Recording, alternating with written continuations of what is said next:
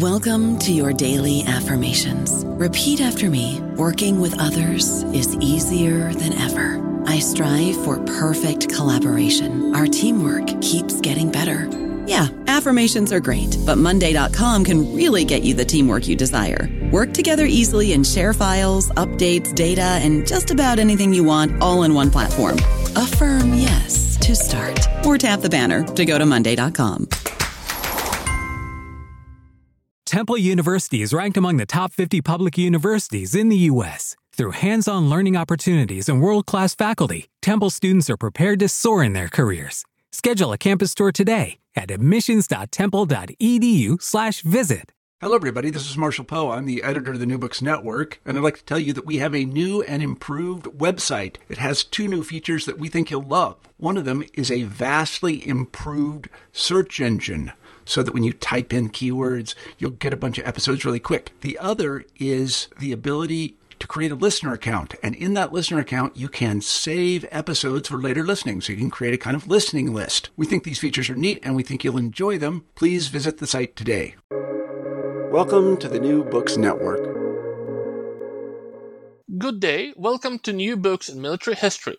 I am Boris Karpa, and we have with us today Vlad Besedovskyy, and he will talk to us about a unique book, which is called Uniforms and History of the Soviet Airborne in Afghanistan. And Vlad is a person who has different types of experience. He's both the director of Safar Publishing, which publishes military history books, and he is, most importantly, also an author of several books on military history and weapons. And most importantly, he is the author of this one, which, as we established, talks about the Soviet Airborne in Afghanistan. Vlad, I'm happy to have you here with us today. Good day, Boris. Thank you for inviting me. Maybe you can tell our listeners a little bit about your book. What is it about? What does it bring to the table? Just a moment. I think we have a technical problem because the recording line on my side is not showing any signs of life. I can see it. I can see that there are. Okay, fine then. Hello, Boris. Thank you for inviting me to the podcast. Yes, my name is Vlad. I'm the author of the Airborne book, the Soviet Airborne in Afghanistan. And right now I'm in the process of making a couple more books. So this is the only one I have finished. But in 2023, we are planning to publish at least 2 more books. By the end of the next year. So by the end of 2024, I should have about 3 to 4 books published by my name. That is very good. Well, you will of course be welcome here when you have those books again. But can you tell us a little bit more about the Airborne book? What is it about? What does it bring to the table? Absolutely. So the Soviet Airborne in Afghanistan is the book which mainly focuses on one particular Soviet Airborne regiment in Afghanistan, and it depicts all the weapons, uniforms, equipment used at the time by this particular regiment, which pretty much covers all other airborne regiments as well. The book also covers a little bit about the whole situation, about the soldier's life, about the tactics, and so on. But its main focus would be on the photography and to show the equipment and the uniforms at the time. There's always we are here, creatures of tradition here. Academics, like soldiers, also creatures of tradition. We always ask, how did you choose the subject for this particular book? This is the question I get quite often, and people assume that I had some relatives serving in Afghanistan, but that's not the case. For me, it was kind of random. So when I started playing airsoft and doing reenactment back in the day, I got into the group of people who was revolving around this area, around this topic. And as time passed by, I got more and more interested in the topic. My collection of uniforms and equipment started to pile up. And then at some point, I decided that I want to put it in some sort of finished form. So basically, like to finish up my collection with something instead of just letting it, stay under the bed for eternity. So this is how I chose the subject. This is how the book started. Well, and from this, I this from reading this book, I can see that it's undergone, while you were writing it, while you were working on this book, it's undergone a little bit of an evolution. It's clearly started as one of these reenactor books, which we see sometimes, where where you just describe the uniforms, the gear, but it's grown beyond this, hasn't it? And can you tell us a little bit about the work process, about how this book evolved while you were making it? Yeah, absolutely. This is correct, and you can see it from the book itself that it's been evolving as the work progress was going on. So at first we were planning to make some sort of a photo album of those people who performed in the project. Well, the project wasn't. We didn't plan to make a book at first. It was just like photo project of making just a couple of different photo impressions of the soldiers of the time. As there were more and more photos coming in, I decided it should be in, again, some sort of finished form. I was thinking more about like a magazine article, but we were getting more and more photos, and it became quite obvious that, let's say, 10 pages or 20 pages in the magazine not going to cut it, and we need some bigger work, something like, well, at least a magazine itself, but more like a book. Then I had the idea that I should actually make the book on all possible uniforms and equipments and impressions of the Afghan war.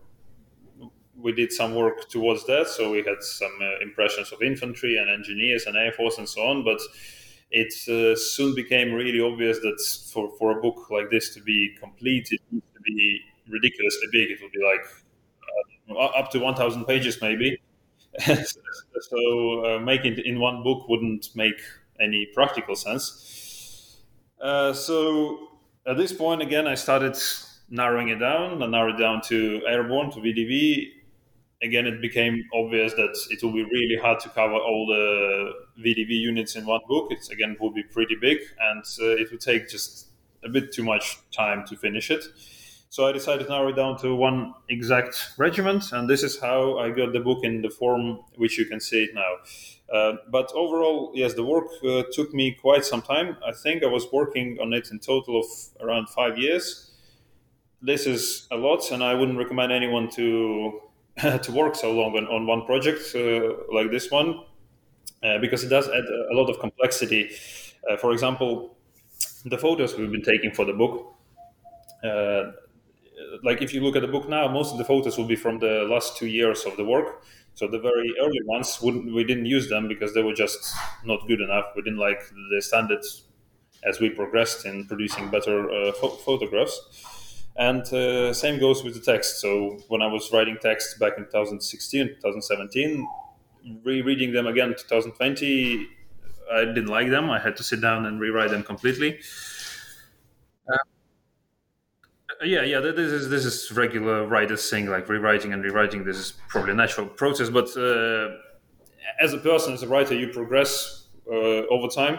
So keeping a project for too long, you just end up redoing it, rewriting and retaking photos, reshaping everything, and this is an infinite process. So you need to have some sort of a plan and put a full stop at some point and publish the book. And this was a hard moment for me to actually finish it off and stop doing any improvements. Which brings me around to something which I want to ask you, because again, this is a new books network, and many people who are in our audience, they are considering, maybe they are working on their own book, maybe they are considering working on their own book. And as somebody who has written a book and who is working on additional books, do you have anything which you would like to tell the audience about your working process, about some of the obstacles which you've overcome? Yeah, sure. I can base my experience on this book and on those two more which I'm working on right now. I would definitely say that the main thing is to actually have a plan and to have some sort of a reasonable timetable, which I would advise people to have something between 6 and 12 months to finish off any sort of book project, or at least most of them. I mean, some books would require more time for research, some would require more time for writing, but I would advise everyone to aim for the period between 6 to 12 months. For the reasons I explained in the previous question, so just that you, as the time progresses, you will want to improve the book more, and this can be like an infinite loop. Yeah, that makes sense. So we need to have a timetable. We want to avoid getting into an editing loop of sorts. Absolutely. And so this is how I start my new project now. So basically, I write a table of contents, which is the plan itself. Essentially, I do allow myself some reasonable timetable. Like for one of my books, it's 6 months, and I think we started in very early September. So I'm actually planning to finish a bit earlier, by the end of this year. And then, of course, there are some obstacles in any project, and book would not be an exception. The usual ones would be financial obstacles, technical and motivational. Those are the ones I wrote down for this question. And the financial depends on the project and the book. Again, most books wouldn't really cost you too much to produce. But if you have photographs, if there are photographs, if there's equipment which you must photograph, and to have this would cost money to accomplish. Yeah, absolutely. So for me, it was kind of simpler because I got the collection, or most of the collection first, and then I decided to take a photo of it. I was spending money on it without having project in mind. It was just a hobby.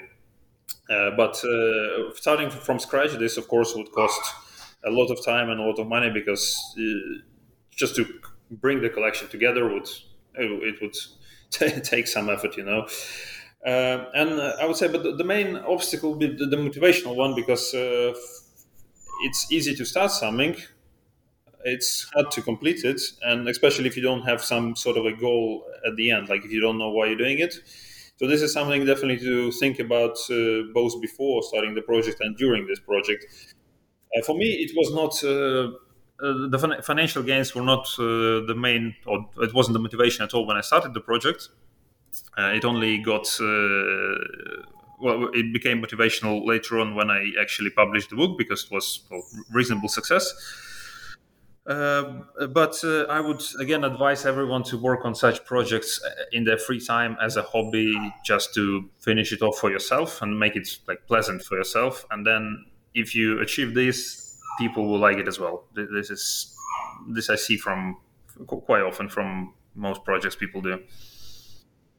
Well, now I want to turn around to the actual subject of the book itself, and you talk about, the training of the VDV. You talk about how the ordinary, and you talk about how different VDV soldiers had different duration of training. But the ordinary VDV soldiers, Strelok VDV, the rifleman, he would get training for 2 to 3 months in Fergana. And for people who have not read the book, Fergana is a town currently in what is today Uzbekistan, and at this time it was part of the USSR. And the soldiers who were going to be sent to Afghanistan, they were trained at the training base in Fergana, because the climate was considered to be similar. And the sergeants and the specialists, they were trained in other facilities, sometimes for as long as 5 months. But you talk about the fact that when these soldiers, when they would arrive at Afghanistan, they would be placed in training facilities. They were called quarantine facilities, where they would receive more training. And I would like to ask you, do you think that the fact that these facilities existed, do you think it's some kind of admission by the Soviet military that the training with the soldiers prior to this, they got it was not very good? Because if we have these soldiers who are arriving in the combat zone and we're training them more, does this mean that we are admitting that they are not ready? Yes, this was the case, and actually I want to elaborate a little bit more about how the training process worked in the Soviet army. So the whole length of service was 2 years for the army and the air force. The navy served for 3 years, And the training would either be 6 months, as you mentioned, for the sergeants and specialists, or it could be as short as 2 weeks in the quarantine. That wouldn't even involve the Afghanistan. So most units did have basically like quarantine-based training facilities where soldiers would learn the absolute basics within 2 weeks, and then they would be sent to their units, and they would serve as regular soldiers, picking up and training further with their specialty as time went on. So just to recall, so if you're a regular soldier, you will be trained in the Uchebka, in the original training base for maybe 2 or 3 months, and then you would be in the quarantine. No. You could be sent to the regiment into the quarantine from day one, basically. So somebody who is a VDV soldier, they could be actually sometimes sent directly to the unit, directly from where they are recruited, and then just straight up to Afghanistan, like this. This did happen as well. In the first couple of years of war, this was the case. So the fresh recruits, they could be sent pretty much straight ahead to Afghanistan. They would get some training within the unit in Afghanistan. Yes, this is correct. I don't know about you, but I'm very busy and I don't have a lot of time to cook. That's why I subscribe to Factor. Eating better is easy with Factor's delicious, ready-to-eat meals. Every fresh, never frozen meal is chef-crafted, dietitian approved, and ready to go in just 2 minutes. You'll have over 35 different options to choose from every week, including Calorie Smart, Protein Plus, and Keto. These are 2-minute meals. Factor meals are ready to eat and heat, so there's no prepping, cooking, or cleanup needed. They're flexible for your schedule. Get as much or as little as you need by choosing your meals every week. Factor is the perfect solution if you're looking for fast, premium options with no cooking required. Sign up and save. We've done the math, and this is important. Factor is less expensive than takeout, and every meal is dietitian approved to be nutritious and delicious. Head to factormeals.com/NBN50 and use code NBN50 to get 50% off. That's code NBN50 at factormeals.com/NBN50 to get 50% off. This does not sound very encouraging.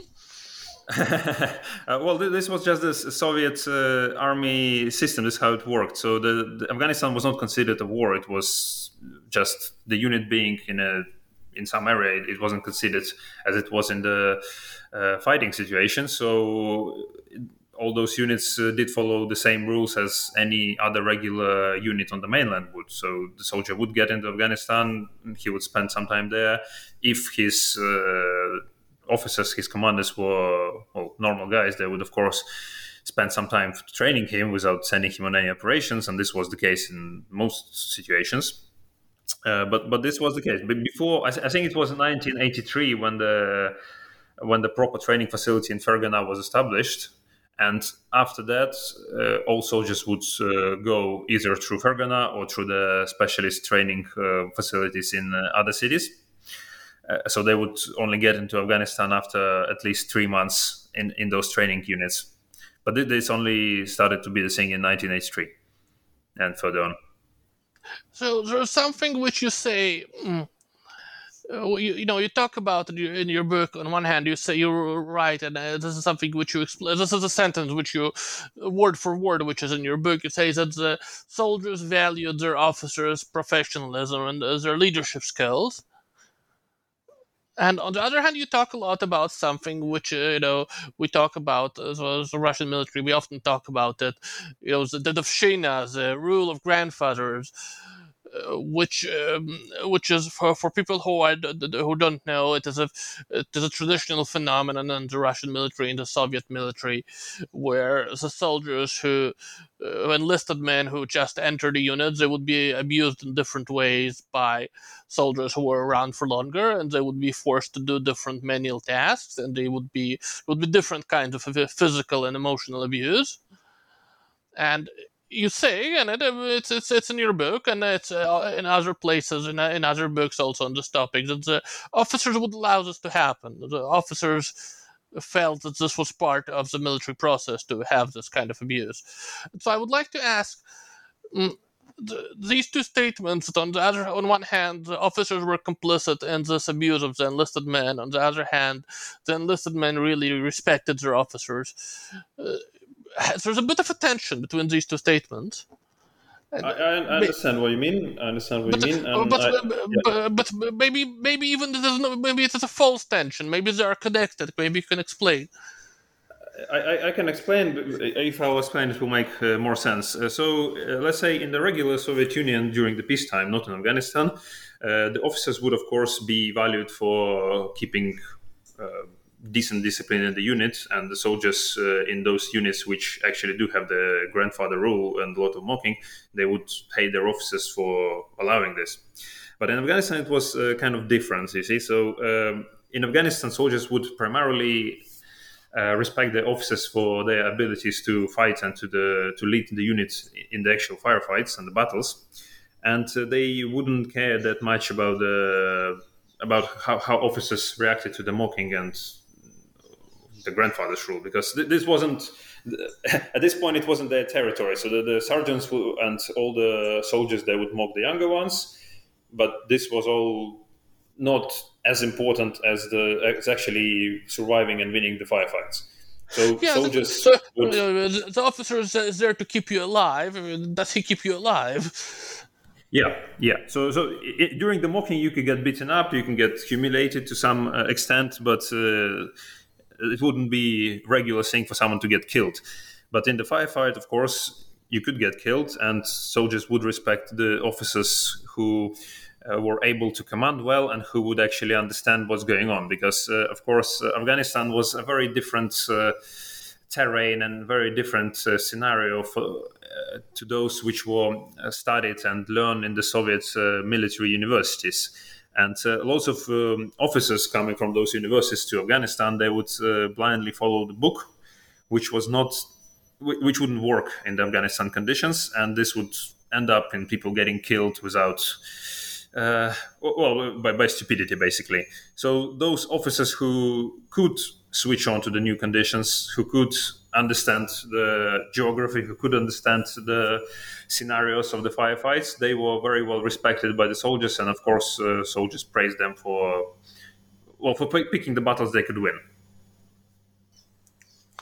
Which brings me around, and your book is it's specifically about the VDV, the airborne forces of the Soviet Union, and focusing specifically on the 345th Regiment, which is, of course, in Russia, it's a very famous unit. And through this, you tell us the story of the VDV as a whole. But I would like to ask, do you think that through this we can learn also about the problems, the different issues that the broader Soviet military had? What is the lesson here, if I may? Yeah, absolutely. You can learn about the Soviet military in general, especially if you do not have some particular interest in some very particular units. This book would be very interesting for anyone to have a look at, to read, because in general it does cover the Soviet army as a whole, because it was one structure. It was pretty similar anywhere. Wouldn't depend where a person would serve, where the regiment would be located.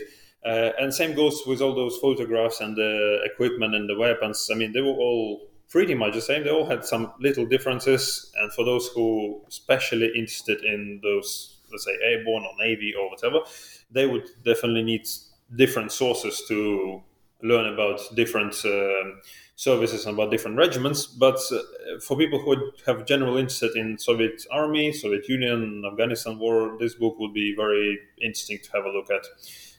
And the problems which we talked about with the problems which we talked about with the leadership and the training, these were the same also in the other units, in the Motostrelki or whatever.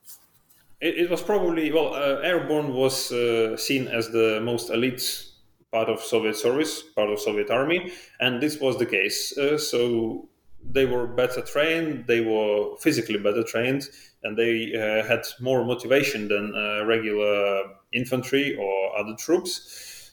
But probably most importantly, the officers serving in the airborne, they were the most, they were usually the best ones the Soviet army had. So it was much easier to survive, let's say, in an airborne unit than in an infantry unit, just because the officers would be better prepared for actual firefights. So, if anything, other units had, and even worse problems with the training than we have what we've described here. Especially during the earliest period of the war, yes, they were not as well trained. They were not as well. They didn't have that much practice on small arms and grenade launchers as the Airborne would. So, like the essential arms of the small-scale conflict. But this would all pick up, and let's say by mid-war, most units were on the similar level. With again, Airborne were the elite ones because they just had better officers. But the overall level would pretty much equal out by mid-war, I would say that. Which brings me, in a very sad way, unfortunately, this book now has a modern-day relevance, which,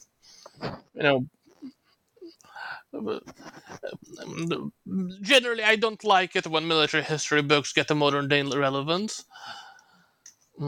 And of course, you're a citizen of Ukraine, and so, I'm just going to ask: do you think that there are lessons from all of this, from this history book, from the other knowledge which you have, which can tell us about the problems which the Russian army is now experiencing? Okay. The main problem that Russian army has, in my opinion, or one of the main problems, and it comes from the Soviet times, is that they don't really pay that much attention to the experience the army received anyway in any other conflict. So let's say before the Afghanistan, Soviet army was pretty much like a peacetime army. They didn't have any big conflicts behind their back for a long time. So the Second World War finished in 1945, so like 35 years ago. They had almost no personnel who stayed from the time because they were all now older and retired. And there was very little experience from the Hungarian uprising and the situation in Czechoslovakia in 1968. But this was like really limited, and again, it was not well studied in the Soviet institutions. And Afghanistan has a similar effect, let's say, because Afghanistan was a much longer war. It was bloodier war. The Soviet Union lost quite a few people there, and they could potentially gain and evaluate a lot of experience from the time. But this was not done too well. Let's put it this way. So one of my favorite examples to describe what I mean is how the Soviet airborne regiments coming out of Afghanistan handed in all the infantry fighting vehicles like the BMP-2s and BTRs, and they received the regular airborne ones, so the BMD and BTRD. It doesn't mean much to those who don't know the particular difference in those vehicles, but if you think about it, the airborne specific armored vehicles were really light cars. Basically, it was required so that they can be transported, airlifted, and paradropped with the airplanes. But this doesn't make sense in any modern conflict or in any conflict at all. But this was the situation of this. This is how Russian army operated ever since they left Afghanistan. So all the airborne regiments, they were all armed and crewed, all those airborne specific, really light aluminium tin-foiled vehicles.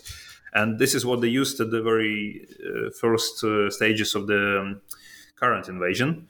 And this played a really big joke on them, because those are the vehicles which can be easily destroyed even with the smallest amount of firepower, like the 12.7 machine guns. Unlike the BMP-2, which needs something a bit more sophisticated, like an RPG launcher, let's say. So if you see my point, that the Soviet army didn't like to evaluate the small conflict experiences. They didn't like to put it in practice later on. They were always preparing for some sort of a big war. And when it did come, all that experience which could be evaluated and used for practical purposes, it wasn't. And they have to learn now from the new mistakes. And, we see how it's going. Yes, not particularly well, is it? But at least for you and me, this is a good thing. Yeah, absolutely. We are citizens of Western countries here. So while this is the only thing which I think is tragic here is that first of all, these people have done it to themselves, and second, of course, as I always say, we always need to look at how countries make mistakes, how people make mistakes. Yes, it's best to learn from someone else's experience than from your own. Because if we start thinking, "Oh, we are smart, this will not happen to us," we could turn out very, very disappointed in some terrible future. Absolutely. There's always a joke: if you cannot if you cannot serve as an example, you will serve as a terrible warning.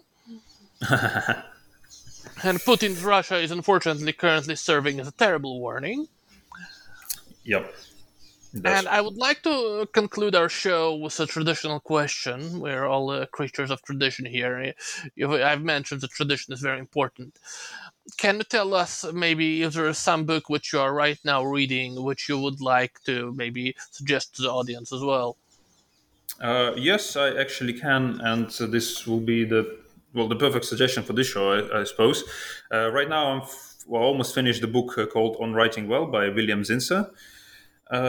And it's basically a guide on how to write well, how to put the words together, how to put sentences together in good paragraphs.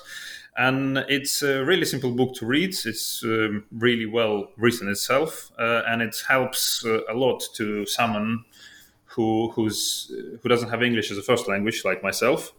And I did pick up a lot of little hints, let's say, and overall ideas of how to be a better writer.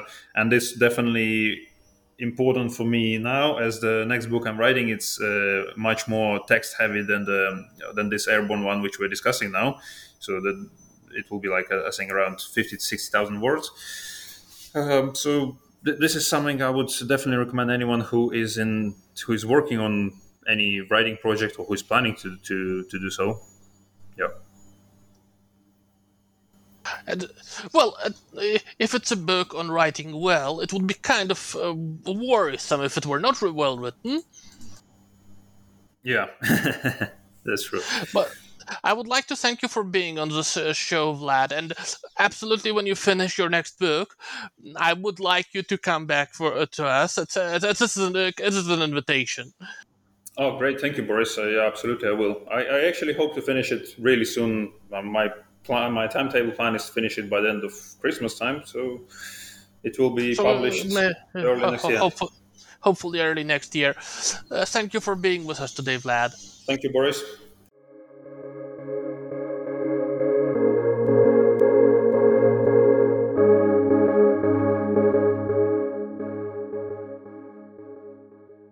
Judy was boring. Hello. Then Judy discovered ChumbaCasino.com. It's my little escape. Now Judy's the life of the party. Oh, baby, mama's bringing home the bacon. Whoa, take it easy, Judy. The Chumba life is for everybody. So go to ChumbaCasino.com and play over 100 casino-style games. Join today and play for free for your chance to redeem some serious prizes. ChumbaCasino.com. No purchase necessary. Void where prohibited by law. 18+ terms and conditions apply. See website for details.